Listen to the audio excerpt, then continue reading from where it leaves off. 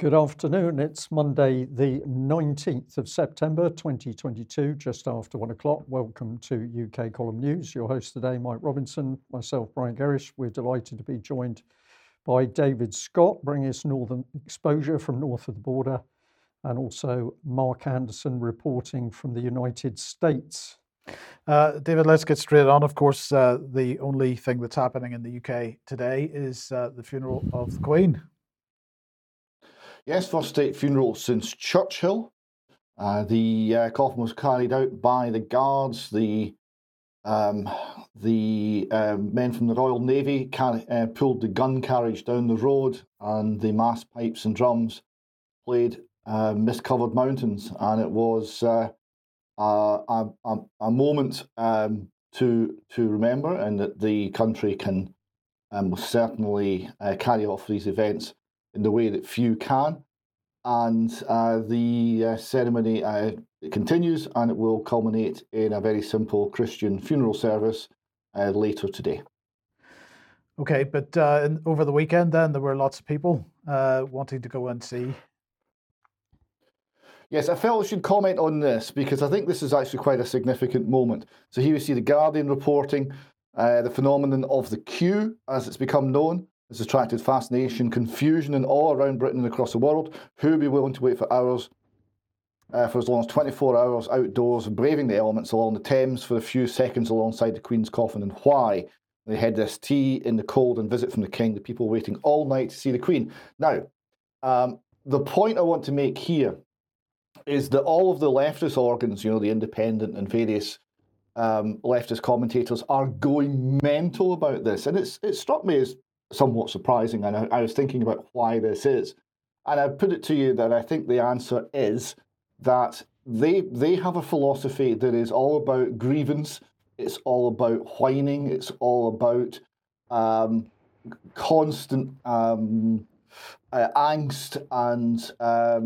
and it's also all about control. And here what we see in the part of the British people is a spontaneous, they won't like that, decision to proceed with dignity, and they don't like that either. Quiet dignity, I think, they find confusing and alarming.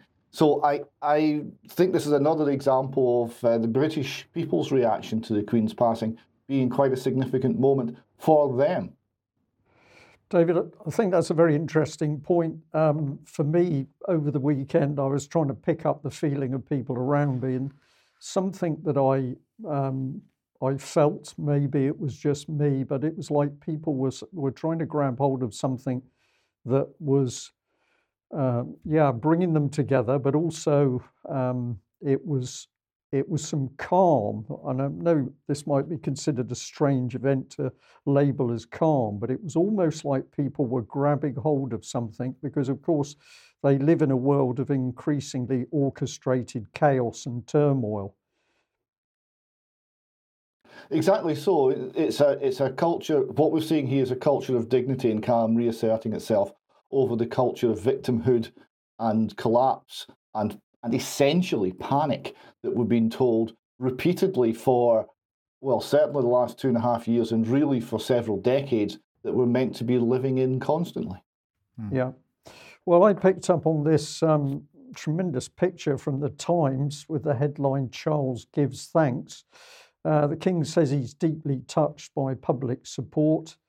They had this tremendous picture. Now, what was interesting about the picture is it's the Buckingham Palace 1844 room. And of course, there's the lovely Liz Truss. I looked at them and I looked at the colours. Well, obviously, we might expect sombre colours, but it was something to do with Liz Truss. And it's a stance, awkward. We might say it's awkward. And then I thought to myself, when you see, a black bird strutting around on the ground, and it's, I don't know, very strange posture, very uncomfortable. It reminds me of Theresa May in many ways. But my thoughts about that room, Brian, are that have they chosen that room because the main colours are blue and yellow? Well, possibly. That's a very good point. But I'm going to thank unusually Vogue for coming up with some information I didn't know, because Vogue said that this is called the 1844 room. because the year 1844, that's when the space received Russian Tsar Nicholas I, a guest so grand that his portrait once hung on its walls. So presumably we don't want anything Russian in the 1844 room, although it was apparently created for that very purpose. Well, indeed.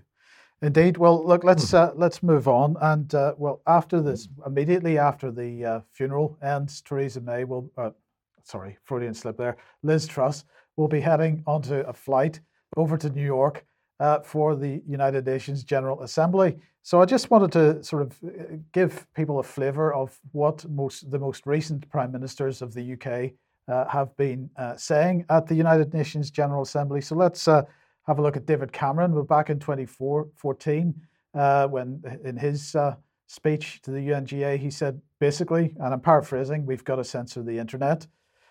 Theresa May then in 2018, she said counter disinformation globally with the rapid response, counter disinformation globally with the rapid response mechanism. And that, of course, is the notion that she sold to the G7 in June of that year, that there would be a common narrative across all the G7 countries for just about every policy area going. Then in 2019, of course, Theresa May was gone. Boris Johnson was Prime Minister, and his speech was all about those damned anti-vaxxers. At a time before COVID and before vaccine activity, anti-vaccine activity was really a thing. I mean, there were plenty of people campaigning, but it wasn't sort of at the forefront of the minds of politicians or the media at the time. So it was very strange that he brought that particular issue up 6 months before the COVID lockdowns and so on. Well, what's Liz Truss going to be bringing to the United Nations General Assembly? Well, it's going to be damn Putin and Xi. And this is very much the message. And in fact, an attempt now from Biden at least to encourage Xi to separate himself from Putin and sort of isolate Russia, but that's not going to happen. But nonetheless, this is very much the message that Liz Truss is going to be taking to the United Nations General Assembly. So, David, have you got any thoughts on that briefly? Well, it's just striking how much lies our prime ministers have told when they've went to the UN General Assembly, when you see it with a little bit of historical perspective, and more on that later in the news. But sticking with globalist institutions and globalist messages, then we head to Scotland. And, well, what's Nippy been up to? Nippy's been on a job interview with the Rockefeller Foundation. So she's went along to a gathering with essentially the B team, all the people who won't be invited to the UN General Assembly, including Hillary Clinton, no less. Because apparently we are overdue for equity.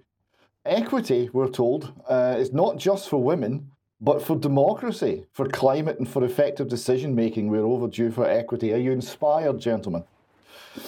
So this has all been organised by the Rockefeller Foundation, who have convened a group of distinguished, by the way, women to discuss these matters.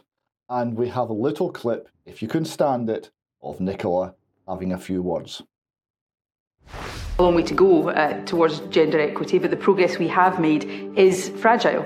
And if we don't safeguard it, nurture it and continue to build upon it, there is a real danger, in my view, in the years to come that it could go backwards. I'm Nicola Sturgeon, I'm the First Minister of Scotland. I think if more women are in leadership positions, that acts as a catalyst for change elsewhere. There's a wealth of evidence that whether we look at governments or the boards of companies or other organisations, if there is greater gender equity in the representation on these bodies, then decision making is more inclusive and better. If you look at climate change, women disproportionately are on the front line in climate change, particularly in the Global South. Women have child caring responsibilities, disproportionately have the responsibility to get food for their families, work in agriculture, and these are the women that are impacted by climate change right now. Equally, women will be on the front line of implementing the solutions to climate change. So if we can better involve women in those decisions, then the outcomes are going to be better represent what is needed and be more sustainable as a result. Other thing I would say though is it's not enough in and of itself to have women in positions of leadership. I think there is much more to be done to support women in those positions and to continue to tackle and challenge some of the barriers that women, even at the highest levels of decision making, still face. Women have been fighting these battles for generations. We have made progress, but sometimes it feels as if we take one step forward and two steps back. So we need to keep powering on to achieve equity, because we are most definitely overdue for equity.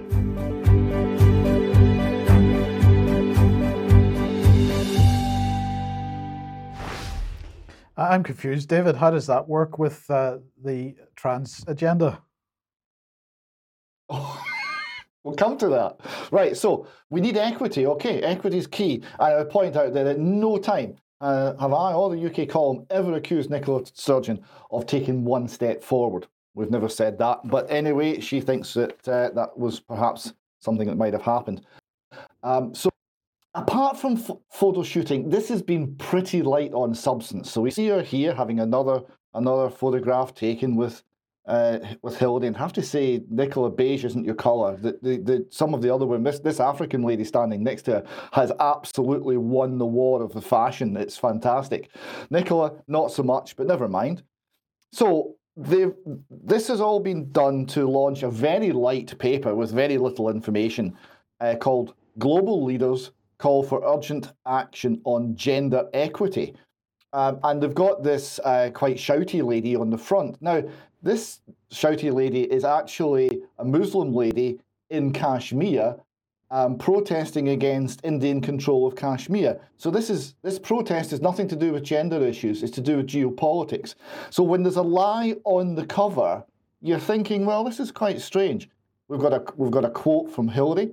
We live in a watershed moment, she says. Seldom has the world more urgently needed gender equality, and it's up to us to demand it.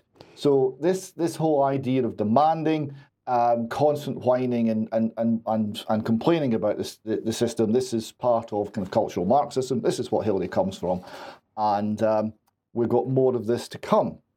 David, if I could say those. Sorry, Brian. David, just very quickly, I noticed that Hillary Clinton says gender equality, whereas the start was gender equity. And subtle differences are often important. So what's your take on the change of language? Well spotted, Brian. Yes, equity and equality are not the same at all. And we'll come to exactly the difference, but notice Nicola says equity because Nicola's right on.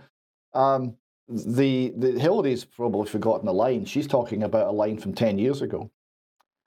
We have here a little piece which is essentially expanding on what Nicola was talking about, supporting women's leadership amidst pushback. I wonder why there could be pushback. It says democracy is under attack. By democracy, they generally mean kind of global communism, but still, democracy is under attack globally with serious implications for gender equity. So it's equity. That's the word that everyone else is using in this document. From Turkey to Poland, Iran to Myanmar, Afghanistan to Egypt, and most recently Ukraine, women are on the front lines defending against the simultaneous assault on women's rights and democratic values. Now, this is also interesting because the one thing that's not happening in the Ukraine is women being on the front lines, because there's women all around Scotland where I am from the Ukraine because they've left the Ukraine. And the men weren't allowed to leave because the men had to go and be in the front lines. So again, this isn't being honest. It continues, women's political participation and power threatens authoritarian governments who view women's leadership as tilting a zero-sum game of power politics. It's all about power. Speaking from Scotland, Nicola Sturgeon's government was the most totalitarian I have ever lived under.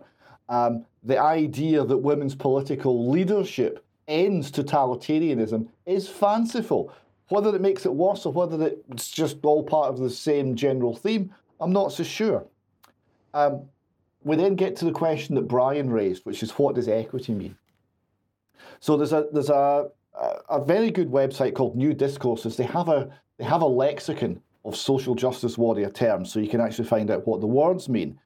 Right? And here they say equity is often conflated with the term equality, which means sameness, and assumes incorrectly that we will all have equal access, treatment, and outcomes. In fact, true equity implies that an individual may need to experience or receive something different, not equal, in order to maintain fairness and access.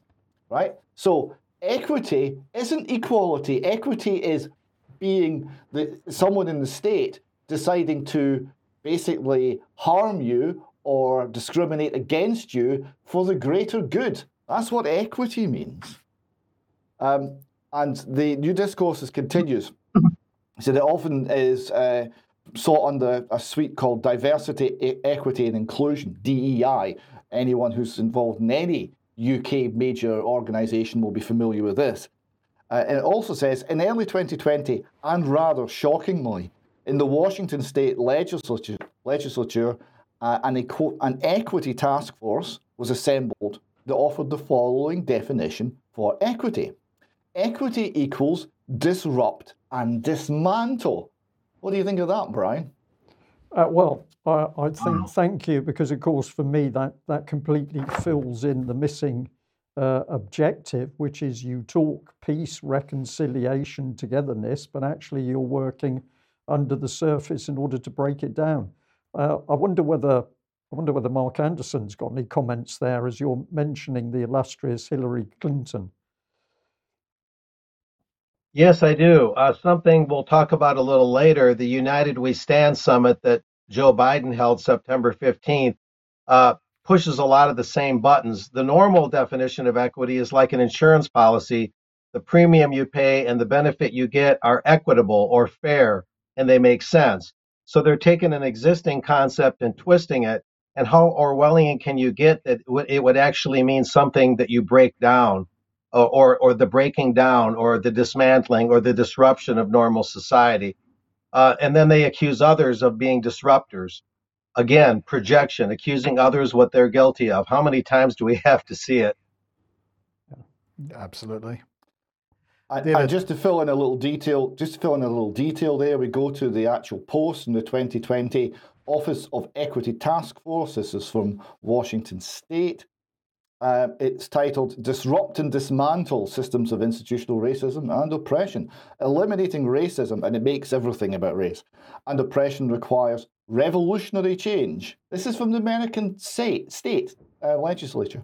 The Office of Equity's work must be transformative. It must disrupt and dismantle historical systems of institutional racism and oppression throughout every sector and layer of government.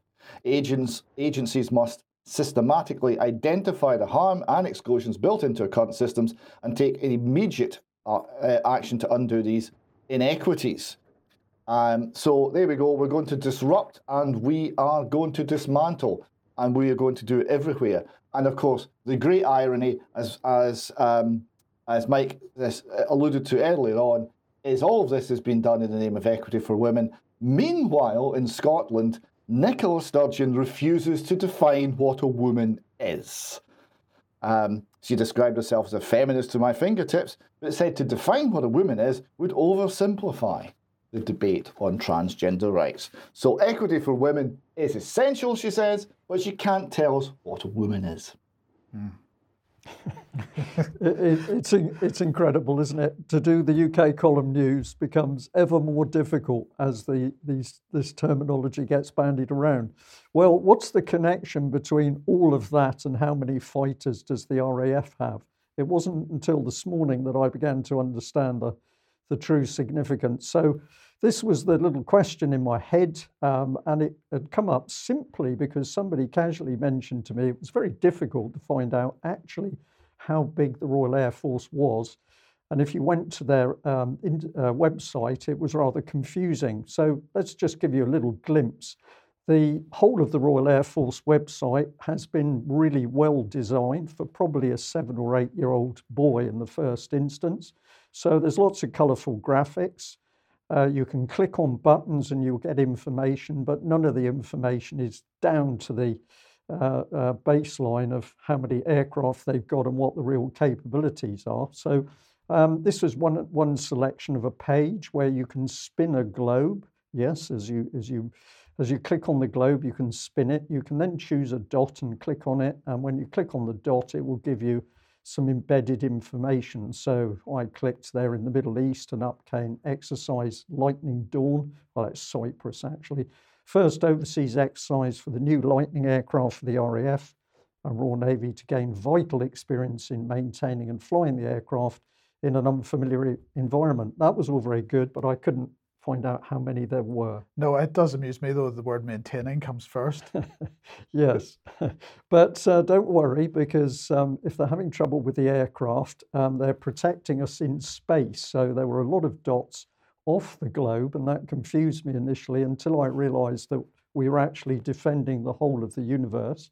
So we've got UK Space Command, UK and worldwide, and UK Space Command personnel monitor space 24/7, 365 days a year to protect the UK's interests in space. So that made me feel much happier until I discovered another key page on the RAF website was this: health and well-being. And some of the small print is a little bit difficult to see. So let's have a look at what it says. During the coronavirus lockdown, keeping our physical and mental fitness levels up has never been more important. We've collated a range of tools and resources to support you during this time. Keep checking back for further updates.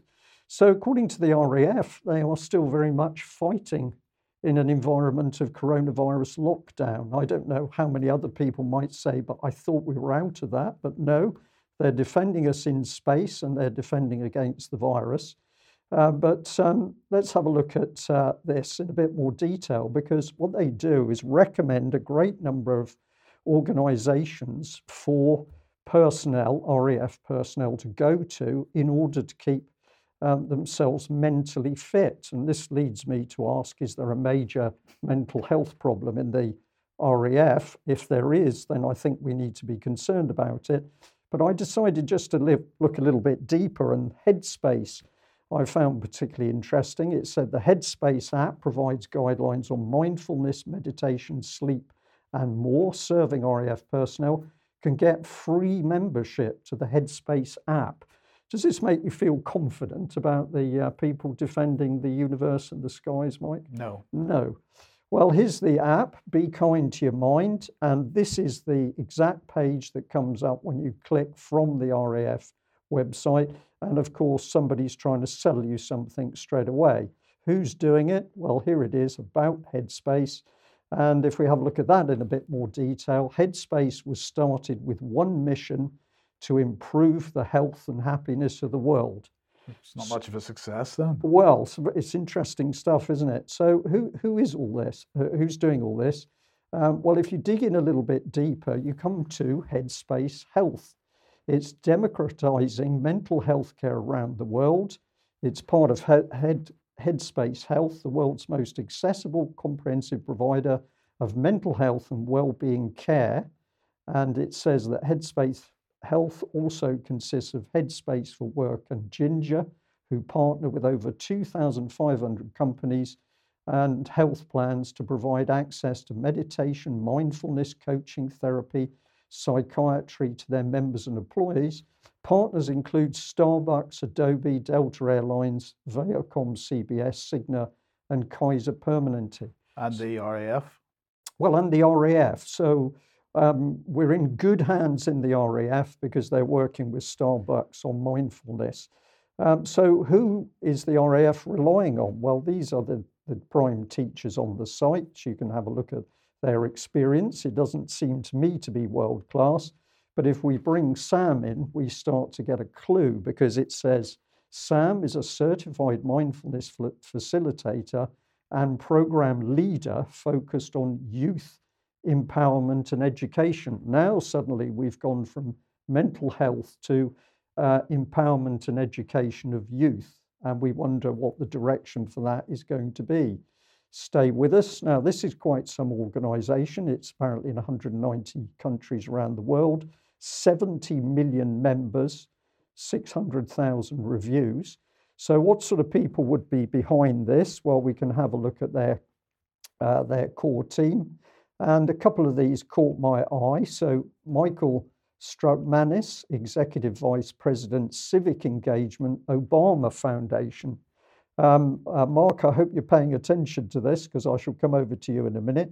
So we've gone from mental health to community and civic engagement, and now we're through to the Obama Foundation. But of course, what other sort of people do you want in healthcare? Well, you need hedge funds. So here we've got Ram Jagannath, Senior Managing Director of Blackstone. And if you do your research on the Blackstone organization, you'll find that it's into some pretty powerful and big money stuff, which is about principally making profit. But here's the Obama Foundation, and our mission is to inspire, empower, and connect people around the world. And it says that it's creating leaders and cohorts of change makers. Does that make it common purpose for the States? Well, this is exactly what I'm seeing. I am seeing the fact that we have people buried in society, changing everything, making a new model of the future. But it's very interesting to see that the RAF is connected through to this. Let's have a little look at Obama boasting at his latest building site. This day has been a long time coming. We are about to break ground on what will be the world's premier institution for developing civic leaders across fields, across disciplines, and yes, across the political spectrum. The substantial investment in the South Side will help make the neighborhood where we call home a destination for the entire world. By 2025, change makers from all over the world will come right here to learn about the Obama's journey and engage in celebration in community spaces, marking Jackson Park as an incubator for hope. But more importantly, this project will be a vital resource for the people who live right here. We will be able to deepen our commitment to empowering Chicago's residents and allow them to showcase the rich talent and history and culture to visitors from nearby and far away. The OPC will be a place where folks can find work, where kids can learn and grow and envision bigger lives for themselves. A campus right here on the South Side where we hope to convene, support, and empower the next generation of leaders. We envision this as a place where residents and visitors from all over the world come together and restore the promise of the People's Park. To me, this doesn't feel so much like building something new. It feels like we're helping to reveal what has always been here. And I could not be more excited to officially break ground and get us one step closer to making that vision a reality. Thank you very much. Now we're going to go grab some shovels and break some ground. Ready? Go. Yeah. That's it. Hey! Thank you, everybody. So I'm going to say to you, Mark, this is interesting because we jump from mental health in the RAF in just a few steps where RAF personnel are being encouraged to take an app, which is actually backed by people with vast amounts of money to make huge profits, but ultimately it's about change, future leaders and change agents. And where do we end up? We end up in Chicago with Obama. This seems to me to take us straight into Saul Alinsky territory. Oh, it certainly does. You know, that where they're going to build that's only about an hour's drive from where I'm sitting. That you've inspired me. I'm going to have to take a buzz over there and maybe interview a few people and do an article. We'll see about that. But yeah, something I'm talking about today a little bit later, and it doesn't hurt to talk about it now, is that in conjunction with the United We Stand Summit that Biden held September 15th, they've got something called Our Common Purpose, cooked up by the American Academy of Arts and Sciences, and they're sounding many of the same themes, again, pushing many of the same buttons. This is a very universal thing among the communitarians, the globalists, the liberals, the social justice warriors and whatnot. It's this mind candy, and some of it sounds okay, and maybe there are parts of it that are even agreeable to most people. We might not disagree with every strand of this thing, but again, the problem is always the context. What it strikes me as is a broad effort to homogenize people's thinking, to actually narrow the range of acceptable thought and acceptable speech under the guise of everybody's views are welcome, everybody's welcome to participate. Oh, really? I'd like to see just how welcome everyone would be if we brought up ideas in their free speech zone that they claim to inhabit, if we brought up ideas that are inimical or contrary to what they're pushing. Just how open-minded and democratic are they really? And so that's the question to ask, and that's the things to look for. And again, if you dig deeper, if you get below the surface, you'll see the word hate. They're against hate, that all-encompassing boogeyman. They're against extremism. Oh, but they could never be guilty of extremism themselves. You know, they see themselves as anointed, self-anointed, and really beyond reproach. And that's the underlying part that disturbs me and should disturb a lot of people. Okay, Mark, thank you for that. Well, of course, we have King Charles, who's been saying that he's calling on an army of the international bankers and globalists who control trillions of pounds. So they are the only people who can change the future of the world. Just draw your attention to this little on-screen video from Blackstone. So when we talk about these vast sums of money from the hedge funds, and we find them alongside the likes of change agents, we know we're into a very powerful mix. So encourage people to go and do your own research there with Blackstone. But just fascinating. RAF, is it functioning in a way that we would expect a military organization to function, or is something else taking place? I rather think it's the latter. And Mark, another big group that you stayed on the trail of is, of course, the Bilderberg Group. And we thought they disappeared, but they still seem to be active. What have you got here for us with Malcolm Turnbull? Well, Malcolm Turnbull is not a household name among those you would call globalists, but on September 15th, happens to be the very night that Biden held his United We Stand summit. No real significance there, just the timing. He spoke to the Economic Club of Southwest Michigan right here in my neck of the woods, and I landed some press creds and went down there. And I actually asked him a question under the rubric of UK column. I mentioned UK column just to put a little something in his craw.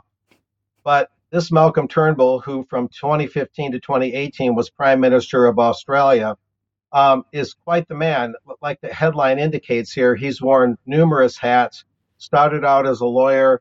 I couldn't get it all in the headline. He was a journalist, a telecom corporate raider, you might say, creating monopolies, I'm told, by a contact of my own in Australia in the internet world in terms of internet companies. And again, Australian Prime Minister. And now he's with the Kohlberg Kravis KKR firm, which has offices all over the world, Chicago, Houston, etc. And that firm is run by Henry Kravis, who's a longtime Bilderberg fixture, as I mentioned in this article at thetruthhound.com. But his wife, Marie, is not only co-chair of the Bilderberg Steering Committee, but she's president of the American Friends of Bilderberg, which finances and does the arrangements for the American contingent that goes to the annual or almost annual Bilderberg meetings. Due to the COVID disruptions, they don't happen quite as frequent. But Malcolm Turnbull is quite the mover and the shaker. And there's a lot of people out there like that aren't household names, but are strong and persistent change agents. One of the things he said during this presentation at Lake Michigan College in Benton Harbor, Michigan, was that those that disbelieve in climate change are akin to those that disbelieve in gravity, which is quite a statement. And he didn't even make the distinction. As I tried to point out, I could only get one question in. I wanted to ask him more, but he didn't even make the distinction that while many agree maybe that the climate is somehow changing, many see it as solar activity and other largely uncontrollable natural processes that are bringing about whatever variations there are in the climate.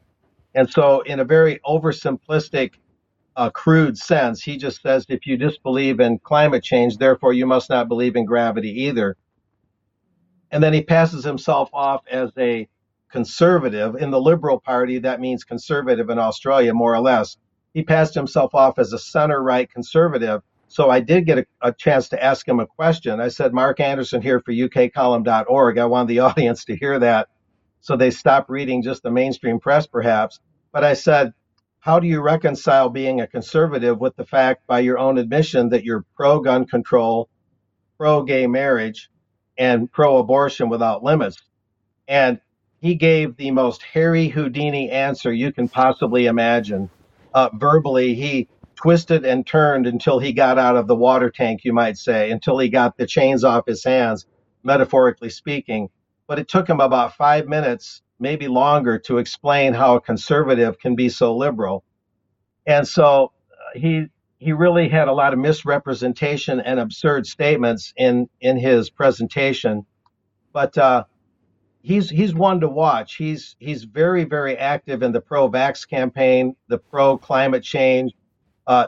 It has to be due to mankind's activities that we even have global warming. He's very active in all of that.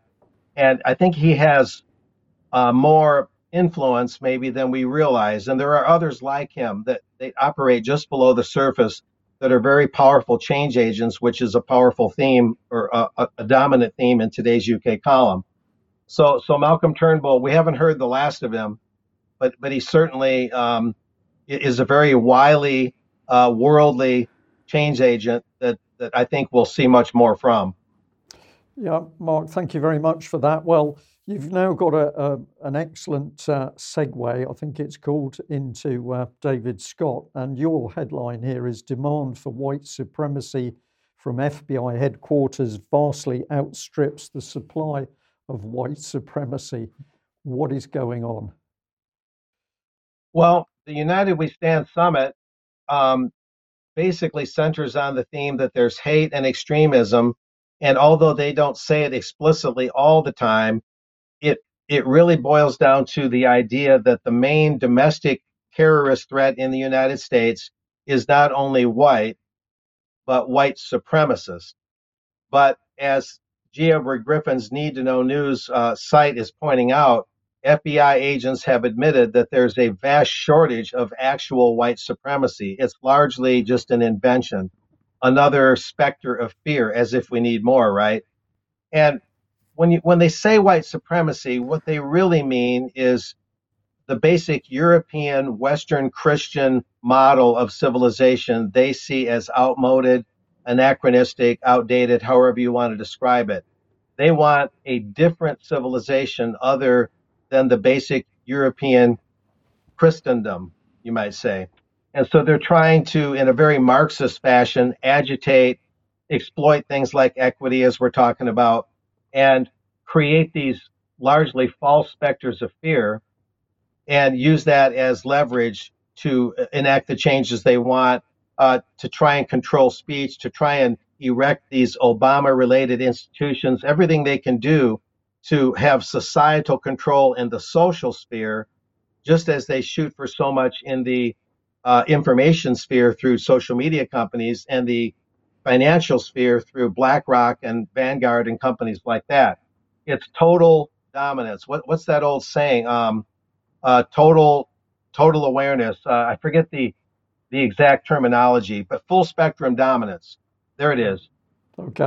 Although they try and soft pedal it and use soft power rather than hard power, nevertheless, I believe the evidence shows that that's what they're after. Excellent, Mark. Thank you very much for that. So, David, I think that's a good introduction to your next section. Yes, another little piece on the rabid dog that is British academia. We have here a new book has been published, the Routledge Handbook of Critical Studies in Whiteness. Now, this is competitively priced at only £190 in hardback, and it's just out this year. It offers a unique decolonial take on the field of critical whiteness studies by rehistoricizing and respatializing the study of bodies and identities in the world system of coloniality. Now, I know you're thinking this is slightly strange language. It seems to look down on normal English because normal English has too few verbs and too few nouns, but there we go. The thing to notice here is of all the people this book is meant for, it's meant for many people, the first one is people in fields of education. So this is going to get into the schools because this is going to get into the training of teachers.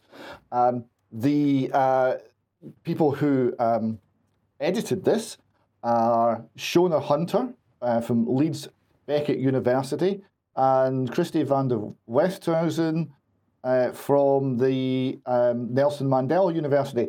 And if you're thinking that these people are a wee bit peely-wally, it's a Scots term meaning pale and porcelain-like, you'd be right. But that doesn't mean that they're not very, very upset about whiteness. So we've got some more here on Shona Hunter, just to have a look at her. She's a reader in race education and decoloniality at Leeds Beckett University. She says that I'm a big, critical, innovative, multi-dimensional thinker working internationally and across disciplines in this area of power. Again, it's all about power, and doesn't she think well of herself? Now, she has written a book. She's not just edited a book, she's written a book. It's called Power, Politics and Emotions in Possible Governance.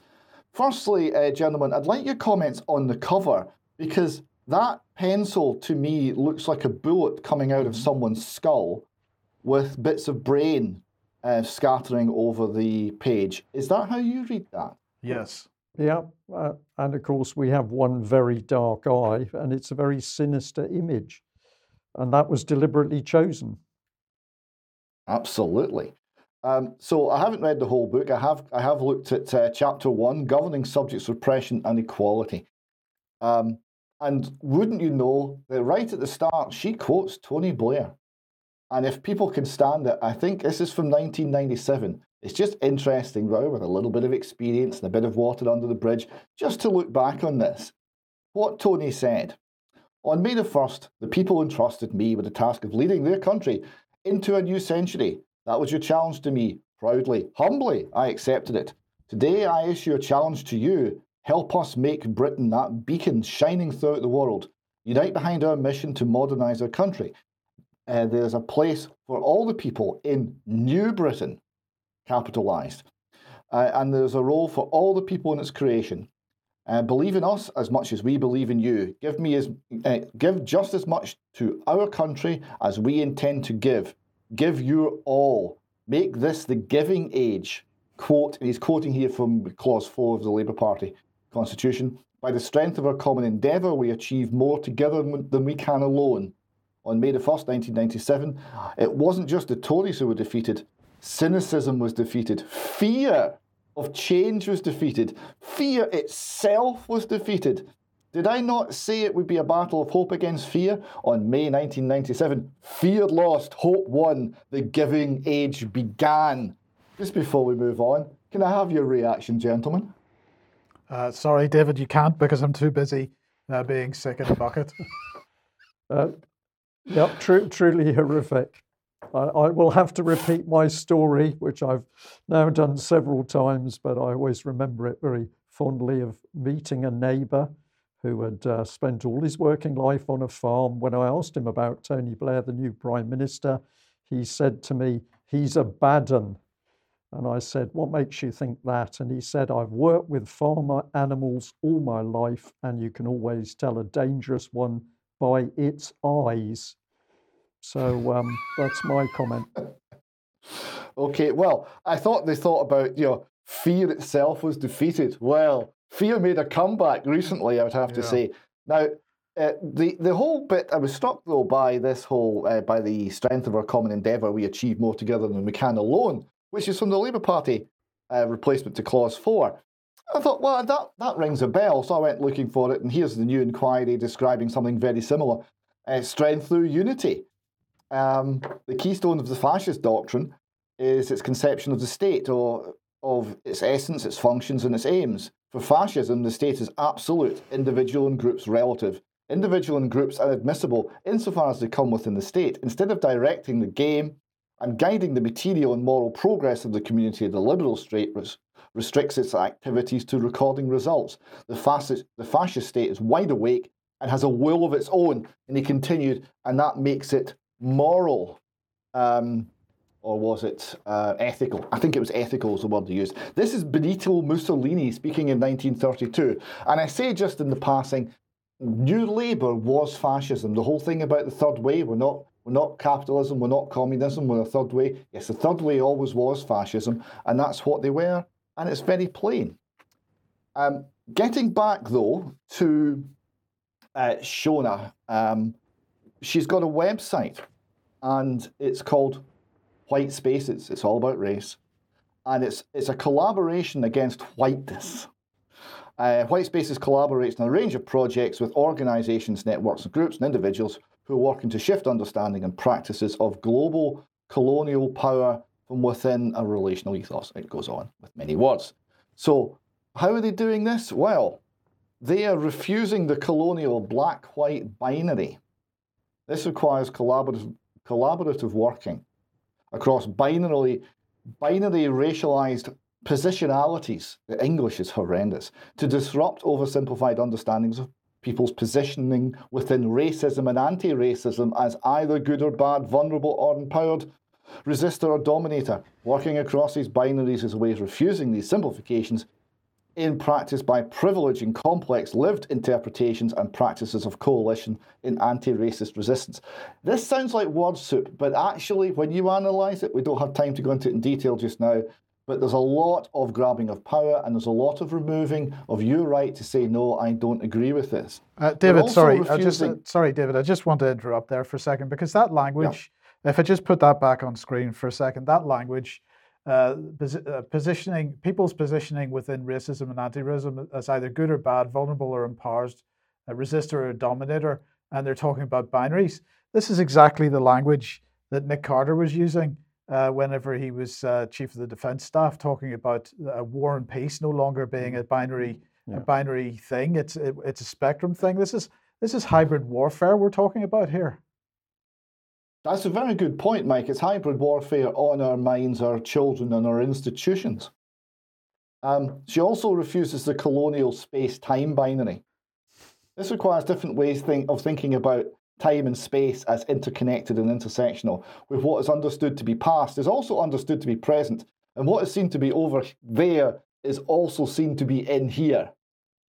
Now, on one level, that's very funny, but if you thought that space and time actually you understood them, Mike, that's because you're a racist. And they also refuse the mind-body binary, and they also refuse the individual and institution binary. Right? So this one's quite sneaky. It requires a different way of thinking about the relationship between the systemic politics of whiteness and individual practices of power. The aim is to challenge the institutionalization of blame for racism onto individuals and groups of people racialized as white as a systemic strategy of whiteness which avoids responsibility for racist reproduction. So if you point to someone and say, he's being racist, I don't approve of that, that's racist, Mike. There's no escaping whiteness. Back very quickly, new discourses cover some of the word plays. You see, one of the difficulties here is these people use your vocabulary, but they don't use your dictionary, right? So the words have different meanings. So you've got to actually check what they mean. Critical race theory, right? Unlike traditional civil rights discourse, which stresses incrementalism and step-by-step progress, critical race theory questions the very foundations of the liberal order, including equality theory, legal reasoning, Enlightenment rationalism, and neutral principles of constitutional law. That's what it means. It doesn't mean anything like critical thinking. It means destroying the entire society so that something else can emerge in its place. And on whiteness studies,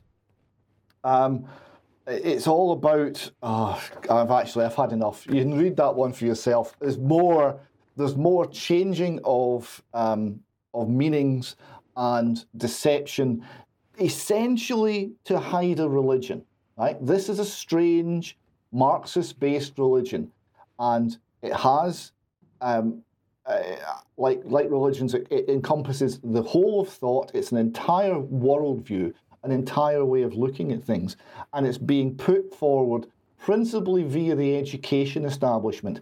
Hence, it's coming into our schools and it will be taught to our children. It's there to divide, it's there to encourage them to view themselves as victims or as perpetrators. It's to divide our people, and it is wholly negative. And it is, and they actually describe this themselves, virus-like, in that once they take over one institution, people leave that institution and they carry the virus of these ideas with them into other institutions. And it's not just ideas, it's all about practice, praxis, as they say. It's all about actually putting into effect policies, teaching methods to change society. And it's lifelong, and it is a very dangerous ideology, and it gives a big clue as to why we are seeing so many institutions in this country behaving in ways which are the very opposite of what's in the best interest of either themselves or certainly of the people they are meant to serve. Common purpose again. Well, it is a common purpose agenda, essentially. But if viewers, listeners are not aware of Saul Alinsky and his book, Rules for Radicals, have a look at that, because that was the textbook for getting in and destroying society. Now, let's move back to the UK again and to Leicester. And many people will have be aware of this, but Leicester media was pushing this out yesterday. Forest Road is completely closed due to the ongoing unrest in Leicester tonight. So 15 people were arrested. Leicestershire Police said officers became aware of groups of young men gathering on Sunday afternoon in the North Evington area of the city. Officers spoke to them and took steps, including putting in place a temporary police cordon to minimise harm and disturbance to communities. The police also said that the 15 remained in custody, and they said that large crowds had formed when groups of young men gathered for unplanned protest. Well, the best sort of coverage of the background for this that I'd seen was from The Spectator. Why is violence breaking out in Leicester? So let's just bring this on screen. They're saying the trouble began at the end of August when, on a cricket field thousands of miles away in Dubai, England defeated Pakistan by 5 wickets in an Asia Cup match. After the game, large crowds of young men draped in Indian flags began celebrating on Melton Road in Leicester. The celebration soon turned nasty, with fights breaking out and one man arrested on suspicion of assaulting an emergency worker. Videos of celebration show Indian supporters appearing to chant a partition-era slogan, which can be roughly translated as "Death to Pakistan." Now, both sides of this, the Muslim and Hindu communities are blaming each other for it, but it seems to be that it was the case that the initial chanting and the initial incitement began with the Hindu community. So this has been going on more or less since that cricket match on the 28th of August. In a statement, the leaders of the Hindu and Jain temples said that we condemn the insensitive and utterly disgraceful acts on the streets of Belgrave and North Evington. Leaders of the Hindu community are not going to tolerate such acts of aggression that undermines the relationships and unity within the city of Leicester. And on the Muslim side, they said, well, basically the police weren't protecting us, so we're going to take matters into our own hands. So, David, we're running out of time, but very briefly, interested to get your thoughts on this. But I'm hearing that this is happening in other towns as well. It's extremely concerning. I mean, we've got here essentially something verging on warfare between two sides, and you've got a police force talking about our communities. They're not talking about our community anymore. They're not even pretending that they have a community. They've got multiple communities at one another's throats, it would seem, at least for the present. This is multiculturalism. This was, of course, the plan. Yes. Okay, let's move over to the question of journalism. And I saw this article in the Mail, which raised some questions for me. So this is from Alex Brummer, and his headline is, "Investigative journalism is a public good. It is often an unequal fight when big corporations are involved, but don't give up. And what he's saying here is the latest Economist parodies UK titles for Pravda journalism in coverage of Queen Elizabeth II's death. A fuller reading reveals acres of material ranging from royal complicity and colonialism to criticism of that royal miscreant, the Duke of York. Well, perhaps it has been there, but as a proportion of the overall content, it's been a very small proportion of the overall content. And so it's hardly surprising that, although I'm not going to defend The Economist in any way, but it's hardly surprising that there's been some criticism of the coverage. Anyway, he goes on to say, investigative and campaigning journalism is a public good. And I absolutely agree with that sentiment. It is a public good, but we're not saying it. Anyway, he goes on in his article to see the powerful role which financial journalism can and does play in cleaning up business is central to the documentary Scandal, Bringing Down Wirecard, released by Netflix. The film tells the story of how assiduous Financial Times journalism, backed by a determined editor, Lionel Barber, brought the fraudsters at fintech pioneer Wirecard crashing down and embarrassed German authorities. It also demonstrated how easily serious investors, auditors, and markets can be bamboozled if they don't want to believe something. And I'm going to say that there is a good investigative journalism out there still, but it's mainly focused on this type of thing, on financial crime, corporate crime, and so on. Where we're not getting any real investigative journalism in the mainstream press is with respect to geopolitics or the activities of governments and so on. And we've covered why that is in the past. But part of the problem here, of course, is that we now have an entire infrastructure built up to make sure that the narrative in the mainstream press and on the internet and so on is kept in line. And so I just want to mention this because European fact-checking organizations have now approved a code of professional standards to combat misinformation. And this is from this organization, the European Fact-Checking Standards Network. So let's have a look at the report itself. This is the European Code of Standards for Independent Fact-Checking Organizations. And here's one of the things it says. The European Code of Standards for Independent Fact-Checking Organizations is a set of criteria designed to ensure that organizations fact-checking mis and disinformation adhere to the highest standards of methodology, ethics, and transparency in order to best serve the public interest. That should make you feel absolutely great, Brian. Yeah, they'll be independent, Mike. Absolutely. So the European Code of Standards and the EFCSN are open to organizations dedicated to fact-checking, defined as the use of evidence-based methods to verify the accuracy of claims made in the public space. Organizations must have a substantial and demonstrable focus on a country that is a member of the Council of Europe, Kosovo, and Belarus to apply. So keep that in mind for a second when we look at who some of the members are: Council of Europe, Kosovo, and Belarus. But nonetheless, evidence-based method. Well, what is the evidence that we see in most fact-checking reports?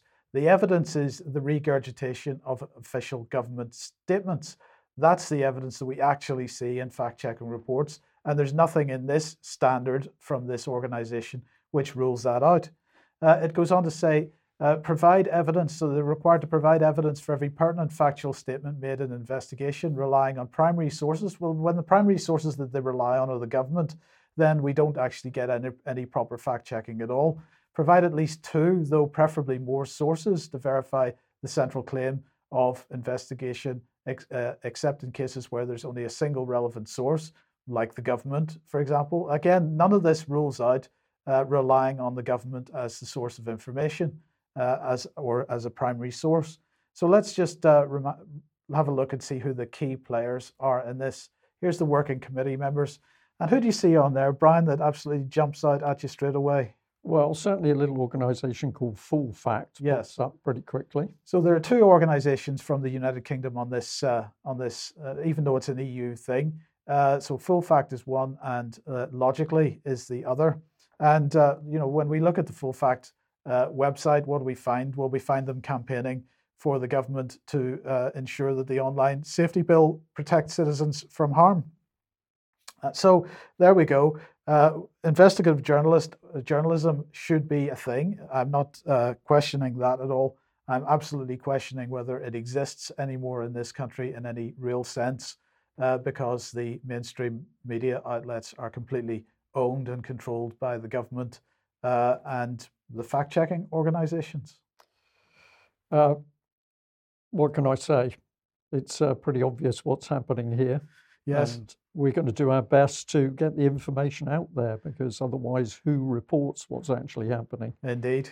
Okay, just a quick reminder, if you like what the UK Column does and you'd like to support us, then please head to community.ukcolumn.org, and there are options for you to join us there. You'd be very welcome. Or pick something up at the UK Column shop, but please do share material on the various platforms. Where does that take us? Well, of course, when you asked the question, I was checking my facts, Mike, because we want to just pop up on screen that this is Mark Anderson's latest article, is now on the front page of the UK Column. Apologies there, Mark, because I realised that I chopped the header off slightly. So just very quickly, tell us what this article's about. Well, it's a long and broad one to wind up my Red Pill coverage from mid-July in Indianapolis, Indiana, the Red Pill Expo. It mentions also that they're having another one, I think they have twice a year, in Utah in mid-November. And I hope to possibly attend that, maybe even participate as a speaker. I don't know yet. It's too soon to know. I will mention that at the end of that article, the Freedom Force International and Red Pill University that puts on the Red Pill Expo says this about unity and all that. And this provides a counterpoint to all this doublespeak that we're hearing. To achieve all we want to do requires diversity without conflict, power without coercion, and unity without conformity. See, so there's nothing really wrong with unity in and of itself or diversity, but these are misconstrued and completely maligned and completely overturned by the people and forces we've been discussing today. So the people that put on Red Pill have a much more logical and rational view of diversity, unity, and things like that. And I think that's an important takeaway from that article. That's toward the end of the article, which covers all the other speakers that weren't covered in the first two installments from that expo. So I appreciate you showing that. Thanks. Okay, thanks, Mark. Just wanted to mention this, Brian. And that was that last week, if you looked at the Royal Family's Twitter feed, there was, if we're talking about whether there are political statements being made by the Royal Family or not, this was the only comment with respect to the Book of Condolence, the various books of condolence that are out there from various countries. They decided to retweet this one. The Foreign and Commonwealth Office have been tweeting and retweeting a whole range of different world leaders and different countries, but the Royal Family chose Zelensky as the one, and that seemed like a political statement to me. Well, it's absolutely a political statement, and of course the Royal Family are going to continue to push out a political statement with regards to Ukraine. As a very quick update, and as always, we're going to thank other people who are doing a lot of very good research work to bring out the facts to a worldwide audience. So today I've chosen the Military Summary channel, and this is a couple of screenshots. Encourage you to go to YouTube and actually watch and listen to the full video. But if we just have a look at a couple of places on the front, this is Mykolaiv front. This is where the Ukrainians were going to have this huge offensive towards Kherson. In the event, the thing simply did not get going, and the offensive was crushed with very heavy losses. So this part of the front, at least, nothing much happening in the lowest southwestern area. But if we move up to the circled area, this is where Russian forces crossed the Ingulets River and made an incursion into Russian-held territory. The Russians blew a dam at Kryvyi Rog, flooded the river, caused quite a lot of disturbance to the Ukrainian supply lines and the reinforcement routes. And it would appear at the moment that the Russians are simply hammering the Ukrainian forces that are now on the Russian side of the river with artillery, and the reports of casualties are truly horrific. I'll come on to those a bit later. But if we move along the front, Zaporozhye, we've got some exchanges of artillery, very heavy strikes by the Russian, including Russian Air Force, some counter-battery fire into Russian-held territory. But generally, the bulk of the fighting is round into the Donbass area, and in particular, where the Russians are fighting very hard with their Ukrainian allies to take territory west of Donetsk. And this is to try and take pressure off the city because the Ukrainians are once again specifically shelling civilian areas of Donetsk.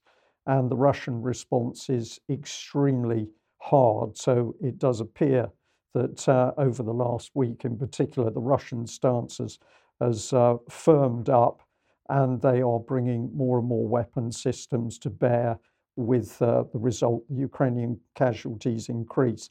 So if we have a look at this overview screenshot, you can see the little orange flashes, which are where there's either been extremely heavy strikes or there is quite a lot of fighting on the front.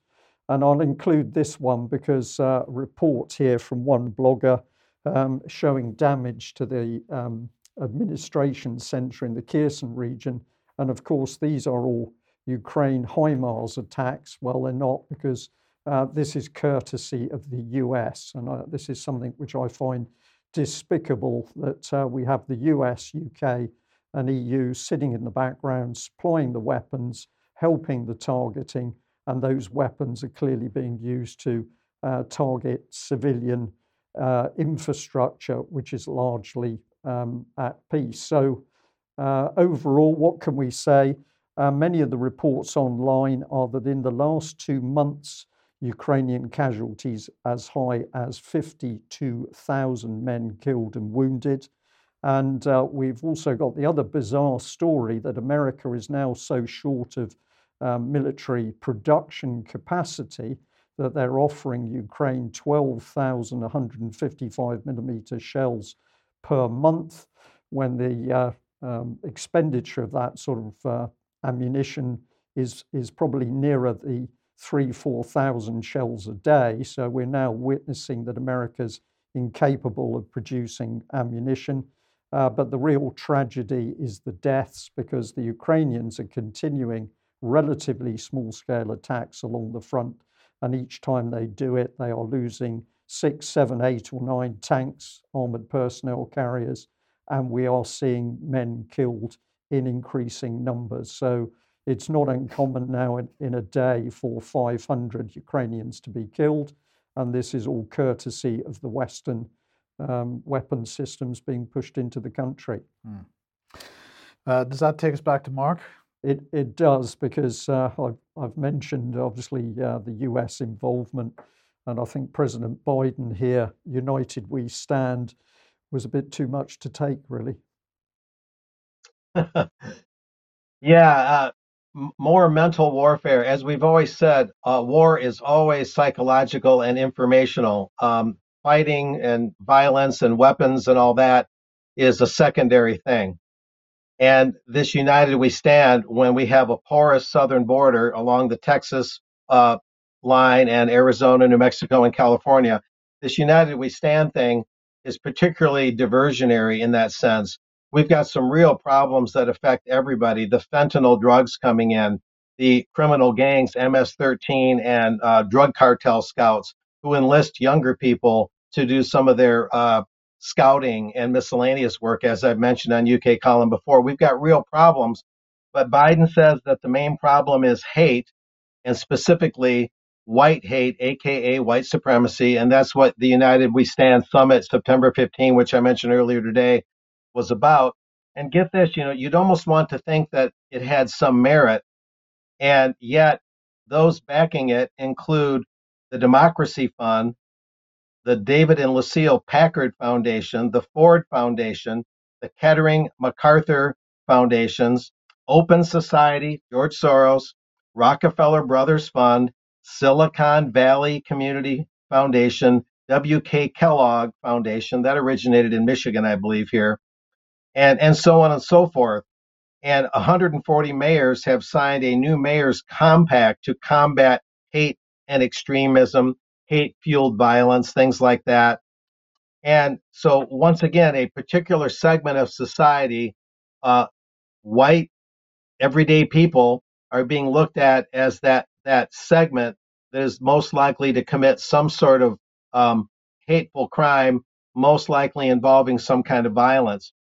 And they've got something called the New Pluralists. Get that, a cross ideological group of philanthropists, social change makers, local leaders, more along the lines of what we've been discussing during the entire broadcast today.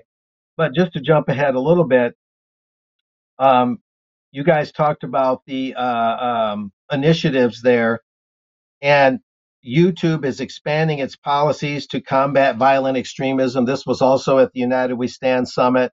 It was a very long summit, and there's just reams of literature that I could have printed out. I printed out only a small part that I could make sense of. There's something called Twitch, which will accelerate its ongoing commitment to deterring hate in live streaming. Microsoft is expanding its application of violence detection and prevention via artificial intelligence, machine learning tools, using gaming even to build empathy. There's another buzzword in young people. And Meta is forging a new research partnership with the Middlebury Institute, which might be Vermont, of International Studies Center on Terrorism, Extremism, and Counterterrorism. And yet we heard earlier that some FBI agents say there's a shortage of what actual white extremism or white supremacy, even though there's a high demand among the Biden-led Justice Department and in so many private and public sectors. Yeah, the problem is, Mark, sorry to interrupt. The problem there, Mark, is that, of course, the language of hate and extremism and so on and white supremacy is being used to cover what's really going on, which is this notion of information terrorism. And we've started seeing this term being used openly now, this term of information terrorism. This is what David Cameron was talking about in 2014 when he was talking about censoring the internet because of the violent extremism that is on the internet, but they never dealt with and they never wanted to deal with Islamic violent extremism that was coming out of ISIS or Al-Qaeda or any of these organizations in the Middle East.